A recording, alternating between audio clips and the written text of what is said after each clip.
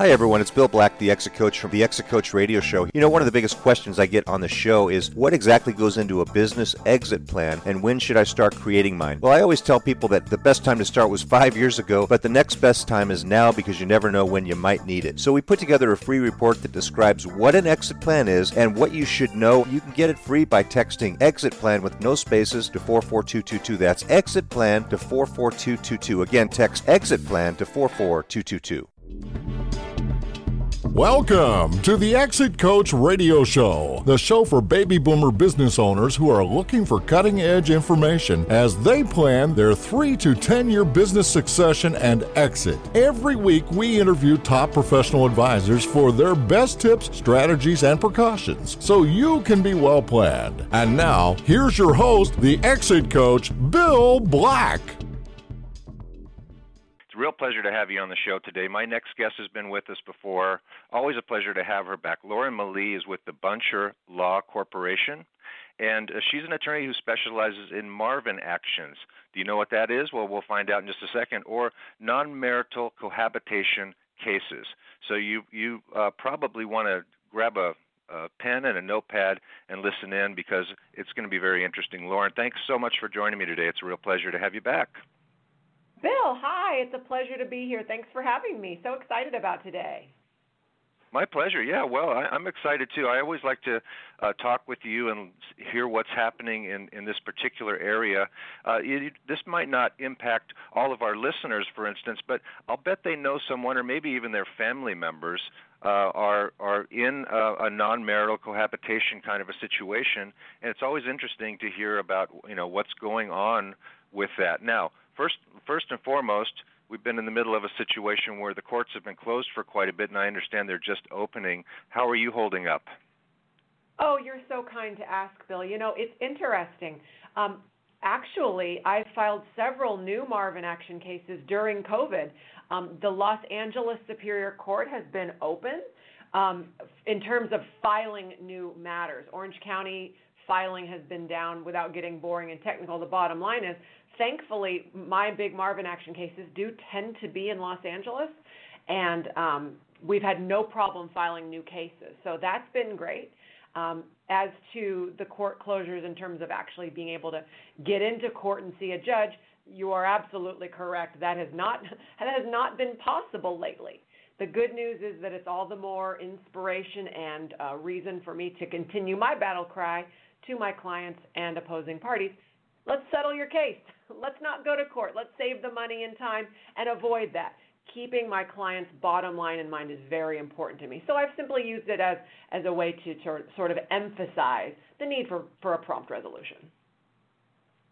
Yeah, and I've heard some things because of the social distancing and staying at home policies.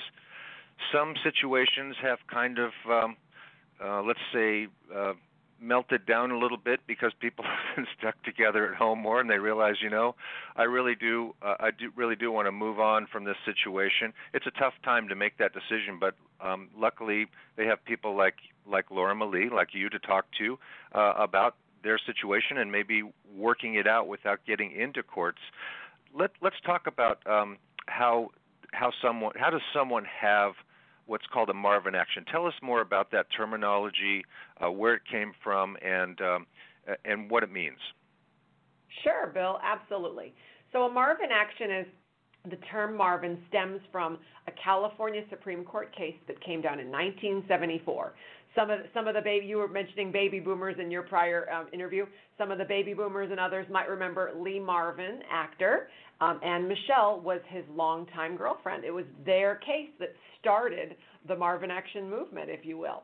Their case basically said, hey, so what do we do with this situation? The folks weren't married, but do they have any kind of ability under the law to divide up their estate? They're not married, so all the laws that apply to married couples, do they apply? How does this work? What do we do with this situation? As everyone listening to me right now knows, in our society, living together without being married has become more and more common over the last 20, 30, 40 years. And so this case really was a landmark case to help guide the way California addresses these matters. And the answer to your question, Bill, is that the family code, all the laws that apply when someone is married, do not apply to the division of the estate of folks that chose not to get married but amassed an estate together while cohabitating. And by the way, there's no magic number. There's no 10-year common law, 7-year. There's no magical number that suddenly creates, you know what I mean? It just depends on how long what the facts are of the case. Usually a longer relationship will be a bigger case just because there's more time for stuff to be purchased, debts to be incurred, accounts to be opened, things like that. In any event, the Marvin Action case in 1974 basically said, no, you guys can't avail yourself of the laws that apply to married people, but that doesn't mean that the court can't enforce agreements that were made. That doesn't mean the court doesn't have the power to divide property. The court can do all the things the court can do. You guys just got to be a little more creative how you go about it. That's basically what the court said. And so these matters can be, like you said, Bill, challenging, especially during COVID. We've had special challenges. People often don't know where to turn. They say, do I have a case just because the person that I was together with dumped me and I'm angry at them? No. The court isn't to be used for revenge purposes. But certainly to the extent that there is legitimate property that needs to be addressed, that's something that I discuss with people all the time. And often there is a resolution. And we definitely push forward to reach that as amicably and as quickly as possible. And I know in the court system, and I don't really know all the rules, but I know that in a marriage, certain things do cross a line at periods of a duration of a marriage. For instance, support might last much longer for someone or a couple who's been married for 10 years as opposed to less than 10 years. And again, I'm just generalizing there. So although you say, there's no magic number, is there, does it get more like a lifetime type of a marriage with regards to support and things like that, or are those just things that are negotiated all along? That's a great question, Bill. It really is going to depend on the situation. So if we're talking about, and just let me make sure that I'm clear, are you talking about folks that were married or folks that weren't? Because we can talk about both, whichever you prefer. I'm talking about any similarities between folks that might be married versus, but what I'm really talking about, people that aren't. But do the courts? Let's say, here's an example for a married couple. For what I've heard is after 10 years, if spousal support is due, it's then due could be forever after 10 years. In a non-marital situation, if support is going to be doled out, if you will, or mandated, would there be a point at which it could follow that pattern? Great question. Yeah. So the 10-year default for spousal support becoming for the duration of the supported party's life, or further order of court, or if the supported party gets remarried, that's a sort of a default starting place in the world of family law. So again, for everyone that's listening, if you're married over 10 years or under 10 years, it's not necessarily black and white, cut and dry, yes and no, in terms of 10 years or more lifetime support versus under 10 years, one half the duration of the marriage being a rough amount of time for support to be paid. Those are generalities. Those are starting places. There's lots and lots of room to wiggle in either direction, in either case. In fact, there's some cases that say anything that's really 8, 9, 10, 11, 12 years, again, we're talking about in the marriage context, and we'll talk about non-married matters in just a quick moment. But in that kind of gray area particularly, the court can go either way, depending on the facts. So, for example, are both parties able-bodied and educated? Are both parties able to work?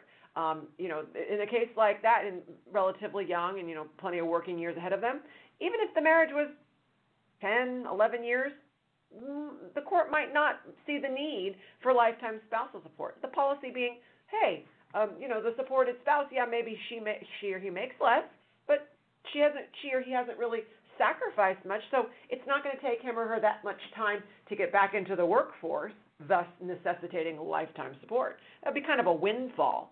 Vice versa, if, let's say, for example, we have a situation where a spouse is disabled or a spouse has quadruplets that are 2, or there are other or disabled children. Other facts. There could be reasons that maybe a marriage lasting 8 or 9 years, the court might order a longer duration of spousal support, just depending on the facts. Maybe in that case, wife is the CEO of Microsoft and husband is a stay-at-home parent who has no earning capacity. The court might be more inclined to lengthen it. So that being said, with that kind of as our foundation, in terms of the Marvin action world, certainly one could argue. It's all about the facts and arguing, because the law is a lot more vague in the non-marital cohabitation situation. You could certainly analogize a case to a marital type situation with whatever the facts are. If there's a person that stayed home or a person that gave up their earning ability and the best earning years, right? You might be able to make a good analogy. Well, Your Honor, in family law, the law says X, Y, and Z. Thus, in a situation like this, because he was very dependent on her, she made sure that he stayed home to care for the kids, the household, the boats, whatever it was. I think, in Your Honor, in this situation, given all that she gave up, her reliance on his representation to always care for her, again, you have to kind of work with the facts. But Bill, actually, that's a really good point. You absolutely can borrow from and analogize to family law in a Marvin action situation. The court simply can take it as a persuasive argument, or the court can say, okay, counsel, yeah, cool, nice try. No, the law doesn't support that here, and I'm not going to either. So it's really a lot more fluid, and that's why you really need a strong advocate and a knowledgeable advocate in the non-marital cohabitation context, because there is so much more that's left open-ended in that context. Just the way the law is. Hopefully it'll get better someday and more clear, but at this time it's all about the argument. Let's contrast another area now. We, of course, in the world of traditional marriage, we hear about prenuptial agreements. We even hear about postnuptial agreements if things have changed and parties want to set things correctly, or maybe even for asset protection purposes. In non-marital cohabitation cases, do you recommend that people have a cohabitation agreement? I mean, that's a kind of a touchy subject, right? I mean, so are prenups, but and if things have changed while they're cohabitating and not married, do you recommend? Is there such a thing as a kind of a post cohabitation agreement, or after they've been cohabitating for a while? How would you address that, or how would you advise couples who maybe things have changed along the way, or one of the individuals has substantial assets and the other one doesn't? They just want to make sure it's very clear before they get into any kind of hot water. That's such a good question, Bill, and I address it probably 3 or 4 times a week, every week. So yes, absolutely. It's a great question, and I know a lot of folks out there listening are probably interested in that exact question. Hey, can we prevent this potential problem, if you want to call it a problem, before it starts? Here's the answer. It's an anti-Marvin agreement, which is what you're talking about, an anti-cohabitation, we call it an anti-pooling agreement, meaning we're not pooling our funds. Everything is separate. We are living separate lives. We just have a romantic relationship and live in the same house. Those agreements don't have the same meaning as a premarital agreement or a postmarital agreement. Again, we go back to the same thing that I was talking about a moment ago. The law in the world of married people is very well developed. There are ambiguities, but there's a lot of law. It's a lot clearer from the Barry Bonds case to other cases. The world of premarital and postmarital agreements is very, very, very robust. There's lots of rules and regulations and timing and making sure that the other spouse-to-be has counsel. There's a lot of requirements, and the law treats premarital agreements in a very special way. They're given a special sort of authority because they're well established to be, as you exactly said, estate planning tools, asset protection tools, and the court wants to make sure that people go into marriages with their eyes wide open, and if they want to have a premarital agreement, all for it. Again, in contrast to that, there is no law that I'm aware of, and if someone listening to this is aware of something I don't know, please call me up, 949-398-8720, and let me know. But I have never heard of any law or any case law that governs or regulates or sets forth requirements for anti-Marvin agreements.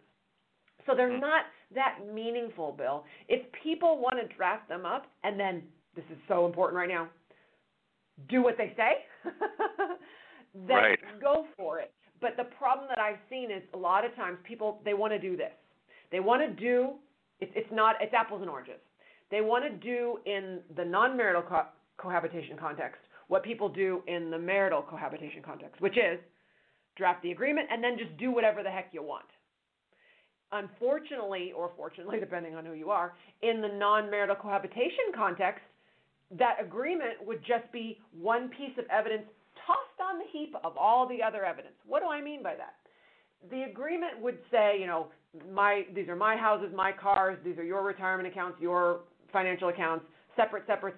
Okay. Well, then what if you don't live that way? Right? What if it's the house, but then he's paying down the mortgage?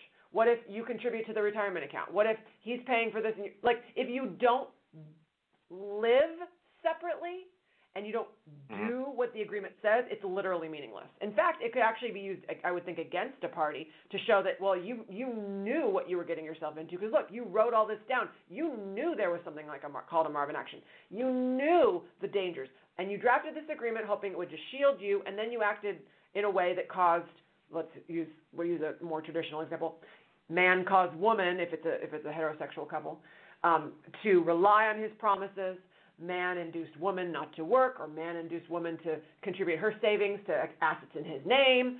Whatever the case may be, it actually could be more harmful, believe it or not, to have that written out in advance, just because it's really two different worlds. Yeah, and I think, what people might refer back to is I can do this in business. We can have a partnership agreement. You and I could have a partnership agreement about how we're going to go into business, what we're going to bring into it, what we expect each other to do, and how we would dissolve that.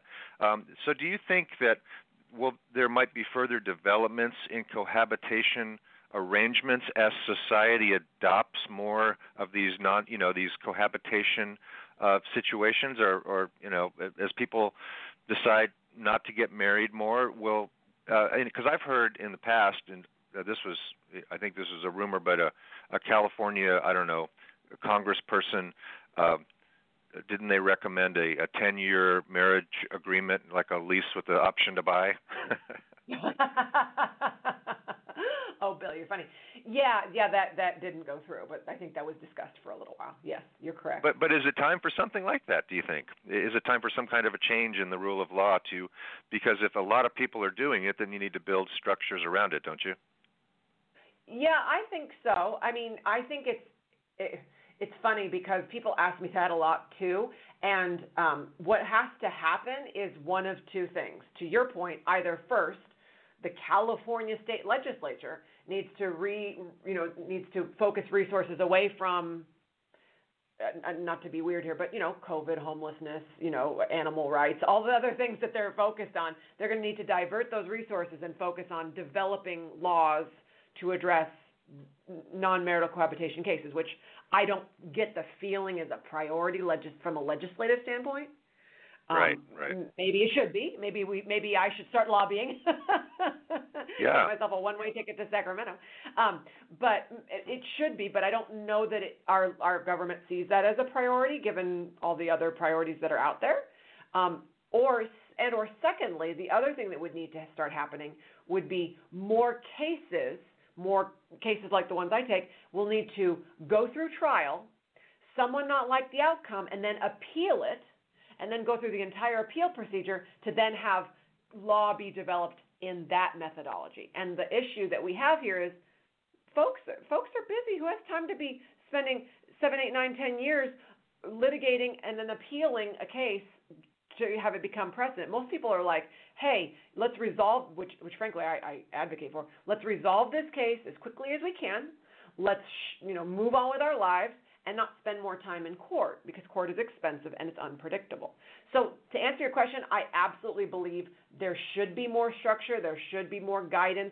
I think that would really help society as a whole, because there is so much confusion about Marvin actions. It's a lot of what I do for a living is education, explaining how these things work, exactly like I'm doing right now. So yes, that does need to happen. However, I think that there are some sort of administrative or procedural aspects that may or may not cause that to take place as quickly as it probably should. But yeah, hopefully sometime soon it will, and we'll be able to have more structure and guidance for people in these situations. And until then, again, it's kind of a great reason to chat with myself or someone else that you know who specializes in these types of cases to get the information that you need given your particular situation. Well, I'd like to, get into it with you about that, because I think that, what might happen is as more, let's say everybody in California magically stopped going to the altar, stopped getting married all of a sudden, and now you had a huge number of people who are cohabitating, and then those relationships break up and they end up in the courts. You might say, well, hey, we really need to build a structure around this so that doesn't happen on the back end. But until that time, call Lauren Malee at the Buncher Law Corporation, because she'll help you, talk about your situation and maybe resolve everything before it gets ugly, before it gets to court, and just really help you, be remembered for being a kind person and resolving your issues, especially if you have children involved. Divorce can be so ugly. You need to talk with a professional. Now, the Buncher Law Corporation, you can reach them at 949-422-8384, or go to www.buncherlaw, BUNCHER, law.com. Did I get that right, Lauren? Absolutely, and an alternative number you can use for our office is also 949-398-8720. We'd love to chat with you and give you any guidance, information, advice that we can. We're here anytime, so please let us know how we can help.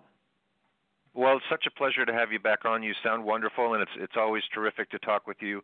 Thanks so much for coming on and bringing us up to date, and I hope you stay well and your clients get all of their situations and resolutions resolved, so that you can have a good weekend. Bill, you've been great. I appreciate your time. Thanks so very much.